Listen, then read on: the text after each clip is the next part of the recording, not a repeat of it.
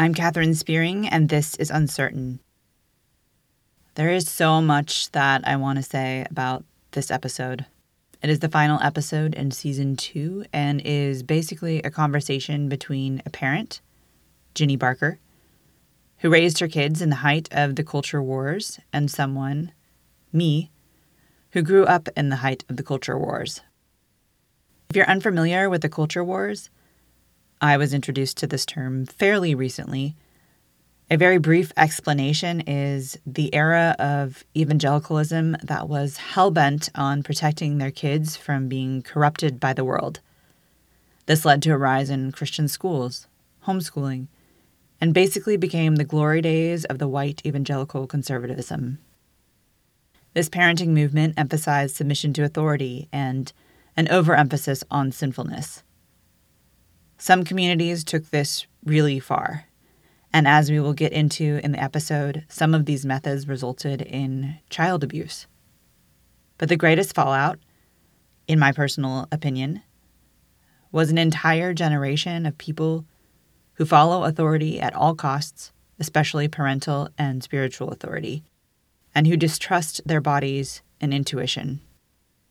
This, then, has led to the rampant abuse we now are uncovering in the church.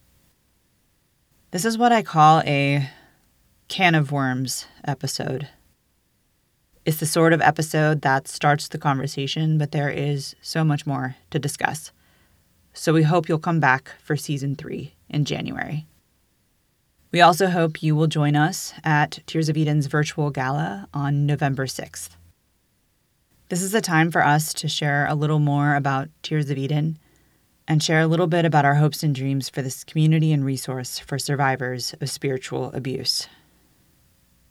We are also going to be giving away some fun swag to anyone who gives donations between now and November 6th. You can sign up to receive a reminder email on the day of the gala by selecting the link in the show notes. Now, here's the season finale and my interview with my friend, Ginny Barker. So I am excited to have this conversation with you. I am just, by way of preparation, I'm very weepy today, so I might cry in this conversation. I've been thinking about it all day, and ever since we've been talking about it on Facebook and emailing a little bit, and I feel like you're a little closer to my mother's age, and then I feel like I'm probably a little closer to your kids' age. Yeah. So I feel like this might be the conversation that I wish I could have with my mom. Yeah. And still hope that someday I will be able to have with her. Yeah. So you've been doing a lot of exploring in the area of the pressure put on parents to do things the right way. And so And it's been bad. It's been bad my entire parenting career, if you call parenting a career. But I mean, when my second child was a baby, I remember picking up a book called Motherhood Stress, because it was, even then it was stressful, but it was nothing like what it became later. Interesting. What was it like for before, and then what did it become later, and why did the stress? I think the timing, I should probably go back and preface this by saying I have 4 children born between 1990 and 1996. So yeah, 4 kids in 6 years. I'm not really sure what we were thinking, especially when you think about, that did include 1 year where all 4 were teenagers at the same time. So, wow. Yeah. You talk about drama. Yeah. There is no drama compared to 4 teenagers, 3 of which were female at one time. I think early on, late 80s, early 90s, there wasn't the same, dare I say, the toxicity in parenting that I encountered later on. When I was almost 9 months pregnant, I remember reading an article in Christian Parenting Today, and the question was, how tell us what you regret. What are some things, if you could go back and do it differently, what would you do differently? And it was things like, I would go back, I would have more kids. I wished we'd had more kids. There was, which I thought was interesting, but remember that was coming out of the 80s. That was before the Quiverful movement. Mm-hmm. None of that was on the radar at the time. So, a lot of people saying, I wish I'd had more kids. But the ones that really struck me were things like, I wish that I had picked my battles. I wished I'd said yes more often so that my no's would have more weight when I had to say no. People saying, I wish I hadn't made a big deal about them eating their peas. I would, so strangely enough, the end of 89, beginning of 90, the parenting message that at least I got was coming from a little more of a gentler, you love your kids. I wish I hadn't been so strict, so rigid. Mm-hmm. And that was great. That was right up my alley. That was kind of, I'm not a domineering person. I'm not. When God was handing out the managerial skills, I must have been in the bathroom because I don't have them. And so get those. I'm a nurturer. And, my first daughter was born in 1990. A lot of the parenting information I got at that point was coming from La Leche League and, how to breastfeed your baby and love your baby. And we were in a church in Philadelphia that was more diverse. We were in a neighborhood in Philadelphia that was more diverse. And there wasn't this buttoned up, fly right sort of culture yet in that world. I mean, we had gotten the Focus on the Family magazine like everybody did. And I remember being really bothered by the fact that it seemed so white and so upper middle class. Mm-hmm. But, in terms of parenting, it seemed to be okay. I mean, and yet I remember when the culture wars really started was like in 1992 when Dobson started sending out the political letter saying that if Bill Clinton became president, the state was going to come after the Christian kids. And, one day a Christian might open their door and there would be social workers to take their kids away from them. And it was so much, at that point I was like, don't send me any more information. I don't need that. I didn't believe it, but I have an anxiety disorder and I don't need to read that. It seemed like somewhere in the mid 90s, I encountered a cultural shift. And it wasn't, maybe it was just the people I was around. We left Philadelphia and came back to the South. I started encountering more of a circle the wagon separatist mindset. Do you think that came predominantly from Dobson, or was it just kind of picking up everywhere in the Christian culture? I think it was coming from everywhere. And it may have been, I think a lot of that was politically from the whole culture wars mentality meant, oh my gosh, your kids are in danger. It is up to you to keep them safe. It is up to you to keep them from being influenced by the world. Yes, tainted by the world, corrupted by the world. And I had known some people who had been very, very rigid, even in the early years. And, it's always kind of awkward when your kid's doing the same thing as their kid and y'all are together and they're like spanking their kid every 5 minutes. And you're like, that just looked like something a 2-year-old would do, Some people had that very rigid mentality, but I didn't see that coming from the church at large at that point. What happened that when I really remember seeing it take over was around 1994, 95. I think it was 94. It was 94 when Growing Kids God's Way came to town. I remember that. Gary Ezzo. And it took over entire churches. Yeah. And the first time it really that I encountered it was personally encountered what it would do was I was sitting at my husband's church league softball game, and I had a 4-year-old, a 2-year-old, and a newborn. And my 2-year-old was whiny and didn't want to stay and wanted to get in the car and play by herself, and I wouldn't let her. And so I was doing what I thought James Dobson would be very happy with. I was not giving in to her, and I was holding her kindly and lovingly in my lap without getting, upset or anything. I was just being firm but kind with her. And another mom in our church looked over at me and said, "Hey, Jenny, have you heard about that new parenting program at our church?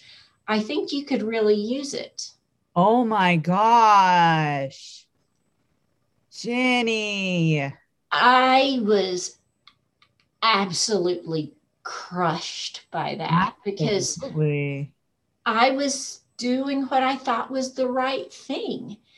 And, and from there really became what I would say a couple of decades of this personal wrestling, this cognitive dissonance between what I felt in my heart and my gut and what I had learned. I mean, I grew up in a very dysfunctional family, and there was so much I wanted to do differently, and so much I wanted to teach my kids about unconditional love and them being their own separate person. And it's okay to be different from somebody else and all of that stuff.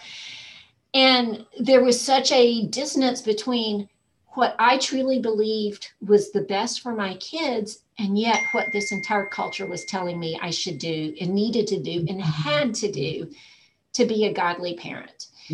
And that set up a couple of decades of absolute, for me at times, absolute torture, because I wanted to parent a certain way, and yet the pressure to parent another way was so intense. And yet when I would try to parent that way, I was just mean. It's like, I don't want to be mean to my kids. And did you feel like the messaging was, if you're not mean to your kids, if you're not like strict, that's probably not, they didn't say be mean to your kids. They didn't say mean. They used, you're not loving them if you don't. Exactly. Exactly. Because the most important thing is to teach them obedience, first time obedience and cheerful obedience. That's what God requires of us. That is what I remember that. That is what you should require of your children. And that was a big one. And, I didn't have compliant kids, and I am so thankful I didn't have compliant You're like, kids. I didn't get kids that would just do it the first because time. I was a compliant kid, and it has taken me so many years to get to where I'll stand up for myself. And I love that my kids have the spunk to say, wait a minute, that's not right. I mean, it's all these years I've, it's easier to have compliant kids, but that makes them very vulnerable. Oh, for sure. I mean, yeah. And then just like you and I in our study of like abuse in the church and like that compliance, when that's like ingrained into someone, they don't recognize toxicity in a church context. Right. They don't recognize the abuse in a church context. They don't recognize that they learn not to trust their own gut and their own heart. And they learn, and they're programmed to only trust in authority, whoever that may be. The authority was a huge issue. And, and to me, that's terrifying, because when you look at the statistics of child abuse, and the statistics of child sexual abuse and how many kids are abused by somebody they know, often somebody in authority over them, and they've only ever learned to say yes to authority. And that is truly terrifying. And what does that tell those kids about God? Absolutely. Oh, and I will say from my own perspective, like I was terrified of God, Oh, yes. Yeah. terrified of God. There was no like loving affection for God. It was fear.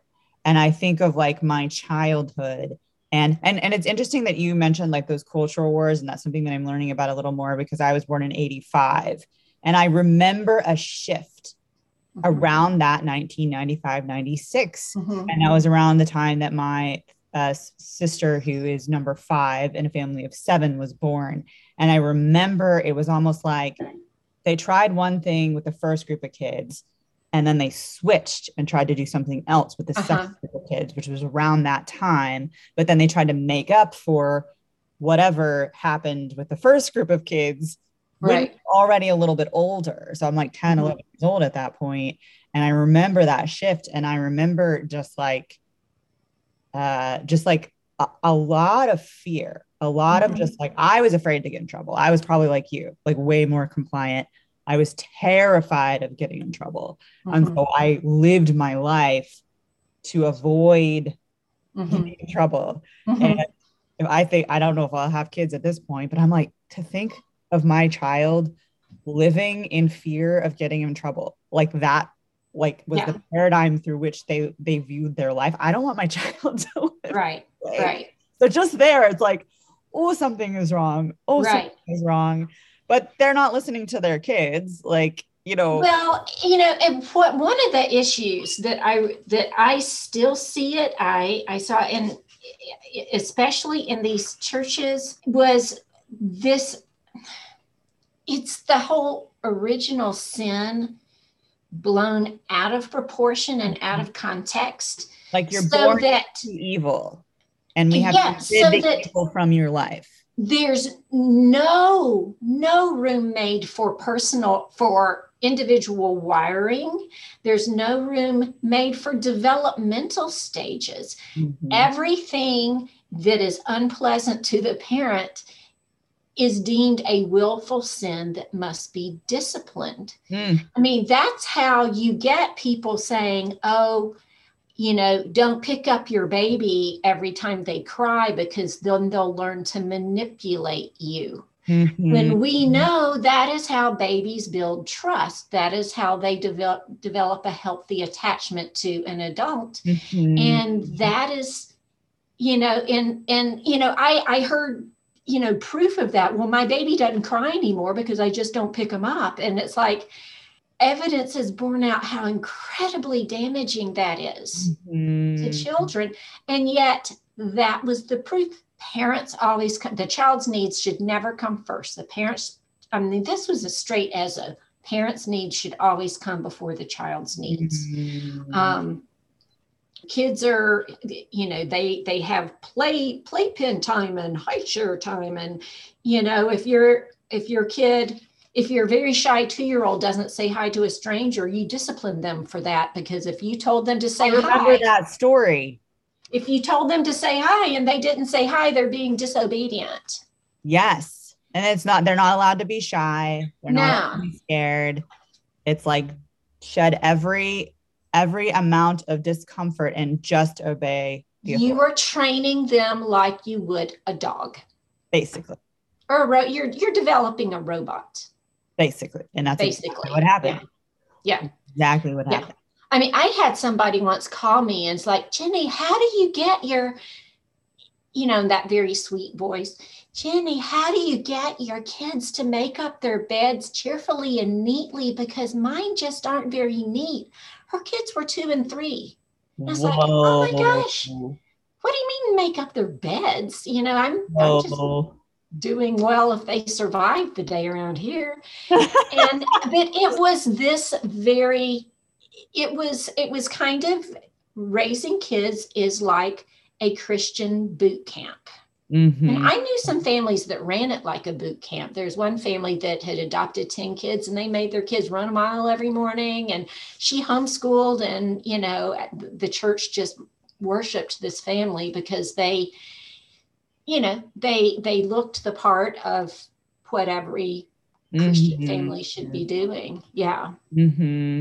Yeah, I remember, and I'm putting some pieces together here too. And I've always I like my dad came from an abusive home and, you know, has a lot of wounds from Mhm. that upbringing.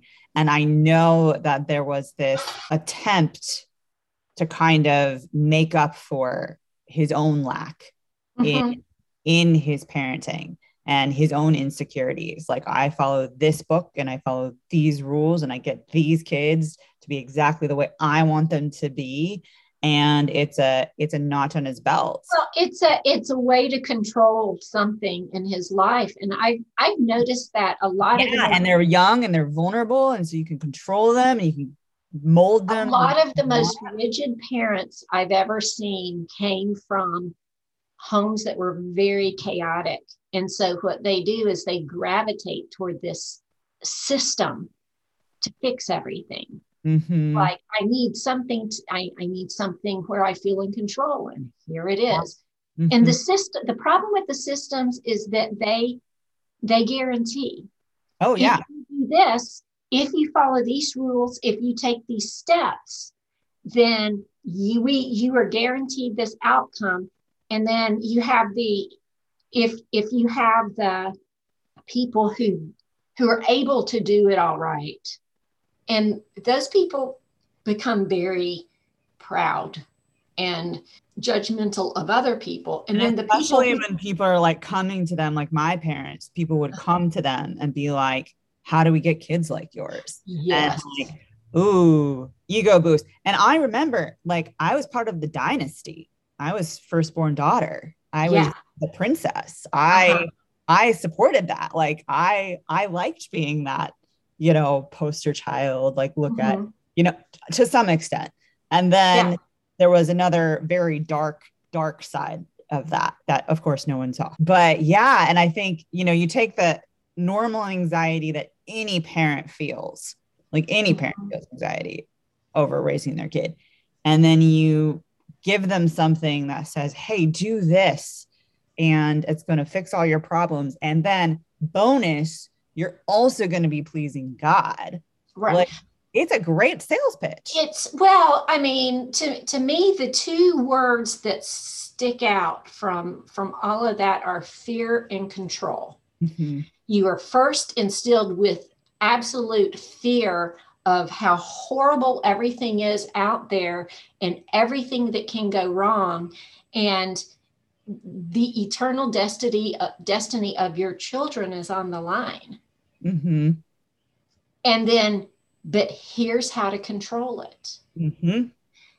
And Problem, this is how you fix it. it's a lie from the pit of hell because you can't control it. There are no guarantees. Children aren't vending machines. And there are way too many variables in life to be able to control for everything. And even if you could control it all, you'd be creating your kids in your own image, not necessarily in the way that God created them to be. No, that's so true. I'm curious. So these culture wars started, and so you were around during that time, or you were an adult during that time. And I'm curious because it seemed like a lot of Christian leaders picked up on it, and a lot of Christian teachers were purporting this, you know, Tripp and Oh, yes. Dobson. Then there were more extreme versions like Gothard Pearls. and the Oh, there was the Pearls. pearls with their blanket training and just, I mean, abuse, just child Yeah, abuse, child abuse that was celebrated as sanctified child love. abuse. Yeah. Yeah, which is so, oh, it's disgusting. What do you think? Because I mean, there are certain people in that group that I would say, okay, they were an abuser. And so this was just another way of just getting power and getting accolades and having people support them and follow them. So there was some intentionality behind that. But then I think that there are others who were genuinely well meaning and were coming from a place of genuinely wanting to do what God wanted them to do. Where do you think, why do you think it just caught on so fast? That's a good question.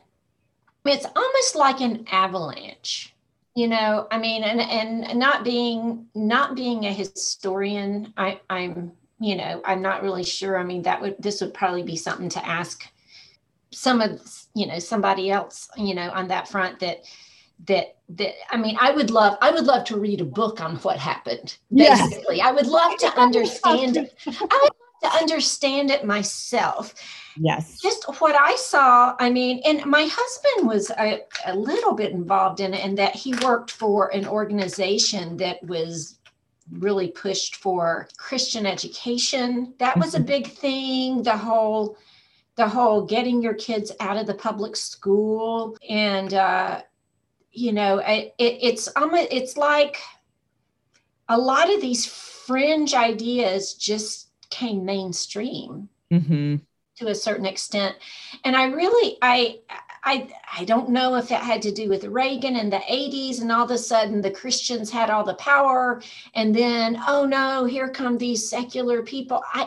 I don't know everything that happened. I am not a historian. I just know what I experienced was I also experienced an increasingly strong pressure to homeschool, even, not just when we started having kids, we fully expected to send them to public school. We wanted them to be able to be around different types of people and everything.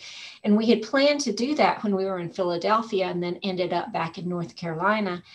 And we lived in town. We had intentionally bought our house in a very racially diverse neighborhood within the city limits of Asheville. And nobody in our church lived in town. They all lived outside the city. And so the people that sent their kids to public school were in the better schools. But because of where my husband worked, they catered, it was a publication company for Christian schools and homeschool. Got it. So, that's kind of was our world to a certain extent. And I knew a lot of people who homeschooled. And the first time I talked about possibly doing that, Matt said to me, honey, the thought of you homeschooling our children strikes terror in my heart. I love his honesty. And it's true. That is not me. I'm going to be totally honest here. I don't even like kids that much. I mean, I like my own kids, but I'm not a kid in general person at all. I love babies, and that's how I got into trouble, because I kept wanting another one. Because you just want more babies. One more baby, not thinking they're gonna not stay with babies at some point. But when we were going to send our daughter to the public school half a block from us, but it was a lottery system, and she didn't get into that one. And then people are like, well, that there's some Wiccan teach in the city school system, and you could have a witch teaching your child. And then they said the only way to be successful in public school is if you are there and you're on top of it and you're going toe to toe with them on all their curriculum. I go toe to toe with people now, but I'm 57 years old. At 32, there was no way. And I was also pregnant with my fourth child. There was no way I could be in there. And so I did homeschool our oldest for kindergarten. And then by first grade, we went ahead and put her in the Christian school. And it was like, this is one thing off my plate that, it was, and we got scholarship money. So, it was financially, we were able to do it. But when we started in Christian school, it didn't seem such a weird thing to do. But I would say over the next 10 years, the pressure to homeschool became oppressive. There were ideas out there that if you really love your child, you will homeschool them. There were, don't you have to be in there, and making sure that your kids are learning all the right things. Homeschooling them was all about training them up and discipling their hearts and all this stuff. And I was again, it sounded good on paper. I Mm-hmm. was a complete failure at all of that. I Mm-hmm. just couldn't do it. And, Mm-hmm. I was glad to get through each day. And then by 2001, my husband lost his job, and it's like, I got to go work. Yeah. And then I got well, you wouldn't have to work if you were homeschooling your kids, and, Whoa. or, some mom would come up to, oh, you're a homeschool mom too, right? No, I'm not. Oh, and, Whoa.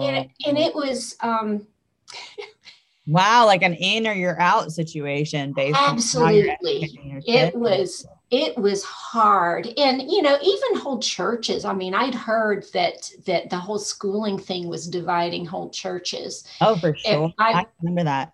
I was in a church where it got to a certain point, just as the demographics shifted, where our kids were some of the only kids in school at all. Wow. Everybody else was homeschooled. There was nobody in public school. And That so, makes sense. that was, Um, for the just for the sake of time, I would love to kind of hear, first of all, like I just hear the I don't know, just the sadness that you have of this and of this experience of kind of being forced, basically coerced kind of into parenting your kids against your own instinct. And there's a lot of sadness there. I don't know, I don't want to put words in your mouth, but it kind of sounds like trauma too, like this trauma from this church culture. And I would just love to hear, like, where are you now with this, and where are you with your kids? And because I know you have said that you have talked to your kids about this. How does that yeah. play I out? mean, one of the things that, having grown up in a highly dysfunctional home with a lot of trauma myself, I've always felt that one of the things that would have made so much of a difference is if either one of my parents had come to me and apologized and said, my dad, I mean, yeah, long story. But anyway, if either one of them had come to me and said, hey, I know I put so much on you. I know there were unrealistic expectations. I know that I expected you to meet my emotional needs, and that was not your place. And I am so sorry Mm-hmm. that I ever did that. And I want to have a good relationship with you now. It would have made a world of difference Yeah. in our relationship. And, I mean, we've been through a lot. I officially ended up with the proof to everybody that we were such horrible parents when we had a daughter get pregnant out of wedlock, which was Oh, proof that fine. I absolutely failed. And yet, the only things I regret is that I wasn't more loving. The only Mm-hmm. thing I regret is that I made too big of a deal out of things. Mm-hmm. When everybody was saying I wasn't making a big enough deal out of them, when your husband gets cornered about the length of your daughter's dress at church, and I'm like, there is no way I'm going to endanger my relationship with my daughter over 2 inches of fabric. I'm sorry. It's Absolutely. ridiculous. But even that, I have apologized. I have apologized for, they don't feel as bad about us sending them to Christian school as I do. Mm-hmm. I think just because I do feel like they got some really damaging input there. It's funny because the head of the school was always talking about how toxic the culture is out there, and you've got to protect your children. I was like, it's a lot more toxic on the inside. Mm-hmm. And at least, on the inside, it's all being done in the name of God. Mm. But um, I I think I really regret not. I feel like in spending their childhood years beating myself up for the mom I felt like I was supposed to be but failed to be, I robbed them of the mom they had. Mm. Mm. And, I go back to them over and over again. I am here. Any decision you make, that is your decision.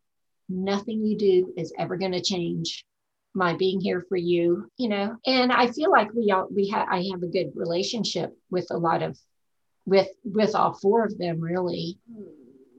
There were years where I wish I could go back and do it over again, but at the same time, it has made them much more compassionate to people who don't fit inside the little Christian box. Mm-hmm. And I really love that about them. Mm-hmm. And that they can articulate things. I think that the teaching on sex was really some of the worst, is that they were just given, this is a big thing of mine, it's such an all or nothing thing, and that culture of you don't have sex and then you're married and you do. Yeah. And no talk about the contingencies of what happens if you do. Mm-hmm. And I feel like I failed to equip my children in that way, because your child having sex outside of marriage was the worst possible thing that could happen. So if you even talk about a contingency, you're like giving them permission to have sex. Right. Right. So, which doesn't make sense on this side of things, but it did at that time. I mean, yeah. I mean, when it felt like a sellout, basically. Yeah. Yeah. So I guess, like, how do you grieve that? Because I can imagine there's a lot of parents who feel the same way. And I can imagine there's some shame there. And yet you have grown so much, and you have grown in your relationship with your kids. And yes, you have regrets, but I'm just curious, what does the grief look like for you? I think, what's funny is, I think right now, one of the hardest things is when I see parents who are being very rigid, and I want, and it just makes my skin crawl, and a parent, talks about, somebody, my child is in spiritual danger because they're behaving this way. And it's like, that sounds like a 10-year-old kid to me. Mm-hmm. But I can't say anything. Yeah. Because I'm proof that we did it wrong in their eyes. The culture is still so steeped in a certain outcome, mm-hmm. that there's an inability to glean wisdom from people. If you did it right, you had this outcome, but because you had this outcome, you didn't do it right. Therefore, you have no wisdom to share with anybody. Oh, yeah. And so parents now with young kids look at your family and say that you didn't have the right outcome. Right. So they don't think that you have enough wisdom. Right. To offer them. It's like, oh, I don't want to be like you. I mean, I've seen the fear in parents' eyes when I say something like, yeah, my daughter got, had a baby at 20 out of wedlock, and blah, blah, blah. Mm-hmm. And there's like this almost a sense of horror and, ooh, right. Ooh, I thought if I was in this group of people, that things like that wouldn't happen to me. Oh. And that breaks my heart. Oh, that just breaks my heart. And yet, yes, there is the grieving, but there's also, if I had all the outcome that was promised to me, had I done it right, I would assume that the outcome was because I'd done it right, and I would probably be insufferably arrogant. Yeah. And instead, I have a compassion for single moms. I have an understanding of the draw of intimacy and sex with young people. Mm-hmm. I understand how horrible it is that we equate their virginity with their value. Absolutely. And because my daughter was the father of our granddaughter, he was very abusive. And I have an understanding of all of those dynamics as well. And those are things that just aren't talked about in Christian circles. And, it has opened my world to be able to relate to so many people. And Mm-hmm. I love that. I love to be able to connect with people who are in these broken situations that aren't inside the tidy Christian box. They're, Absolutely. this is the real world.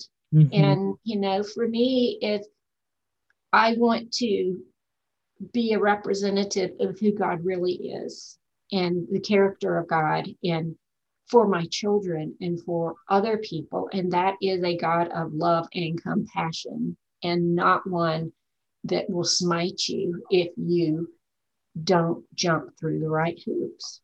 Well, that's definitely something to celebrate too on the side of things, and not a reason for what you went through, but just a redemption of what Yeah. you went Yes. through. And I know just from the time that I've known you, you are one of the most vulnerable, open, and approachable people. And I just appreciate how much you bring up these tough subjects, but then people want to engage you with that. Like it's not this like, oh, we don't want to talk about that. Like people want to talk about it and you're willing to bring those things up. And I appreciate that too, just with all of the wisdom that you have gleaned through the years too, that I get to learn from you and that I get to interact with you. And so I'm grateful for your journey. I'm grateful for your story. And I wish I could keep talking to you for 5 hours. So we're gonna do this You're again. going to have to come visit now that you're only a 10-hour drive from Yeah, 10 hours instead of across the country. exactly. And I love Asheville. I definitely want to see you in person sometime too. That would be lovely, lovely, lovely. Well, I appreciate the vulnerability so much. Thank you for talking about this. I have a feeling that this is going to be just a balm to a lot of people. And honestly, like, I feel like you're the only person that I've met, parent in that generation, who has admitted that they wish they would have done something different. I don't know any Are parent, you serious? single one. Like, I think I've heard people say, Oh, oh, we made some mistakes, but every parent makes mistakes.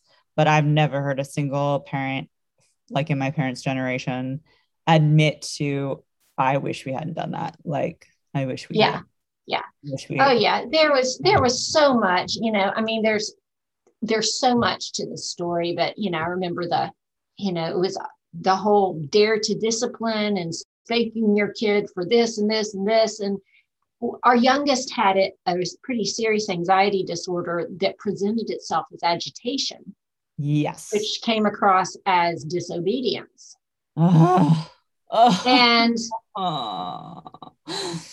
it got to a point where it's like, at one point I recognized the terror in her eyes, and my husband were like, okay, all the books Something's say we should wrong. just Something's wrong. spank her. And I'm sitting here going, I remember feeling the same way. I can see this in her eyes. This is not disobedience, this is terror. Yeah. And it's all about parental discipline.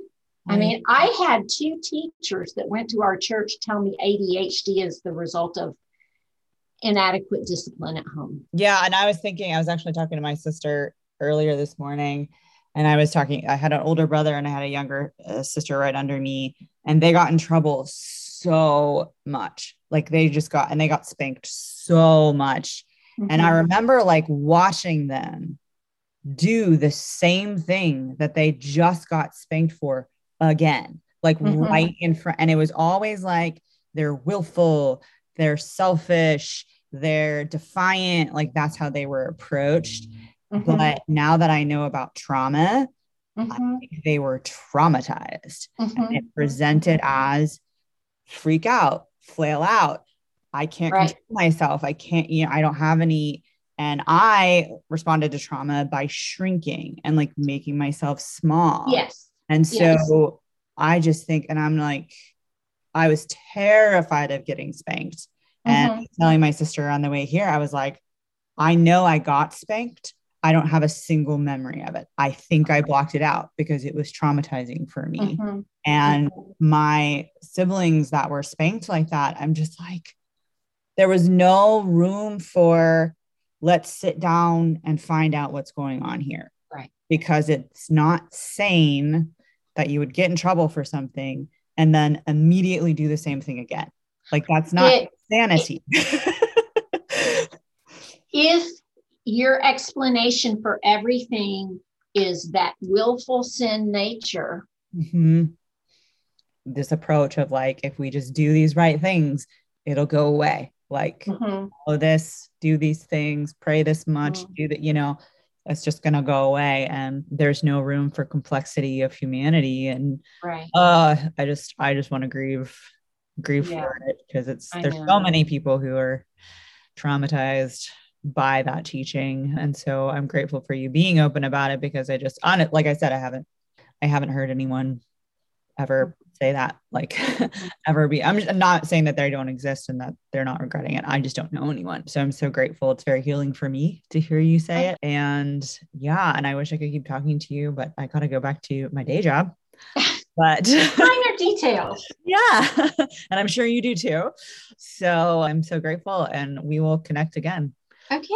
Thank you. Thank you so much. Have a good day. Yes. You have a wonderful day too. Have a good afternoon. And thank Bye-bye. you. Bye. Thanks so much for joining us today. Uncertain is the affiliate podcast of Tears of Eden, a community and resource for survivors of spiritual abuse. If you're enjoying this podcast, please consider making a donation by visiting tearsofeden.org/support. All donations are tax deductible. Intro music featured in this episode is from the band Green Ashes. Before you go, please take a moment to like, subscribe, or leave a review, and don't forget to share this podcast show with everyone you know. I'm Catherine Spearing, and I'll see you next time.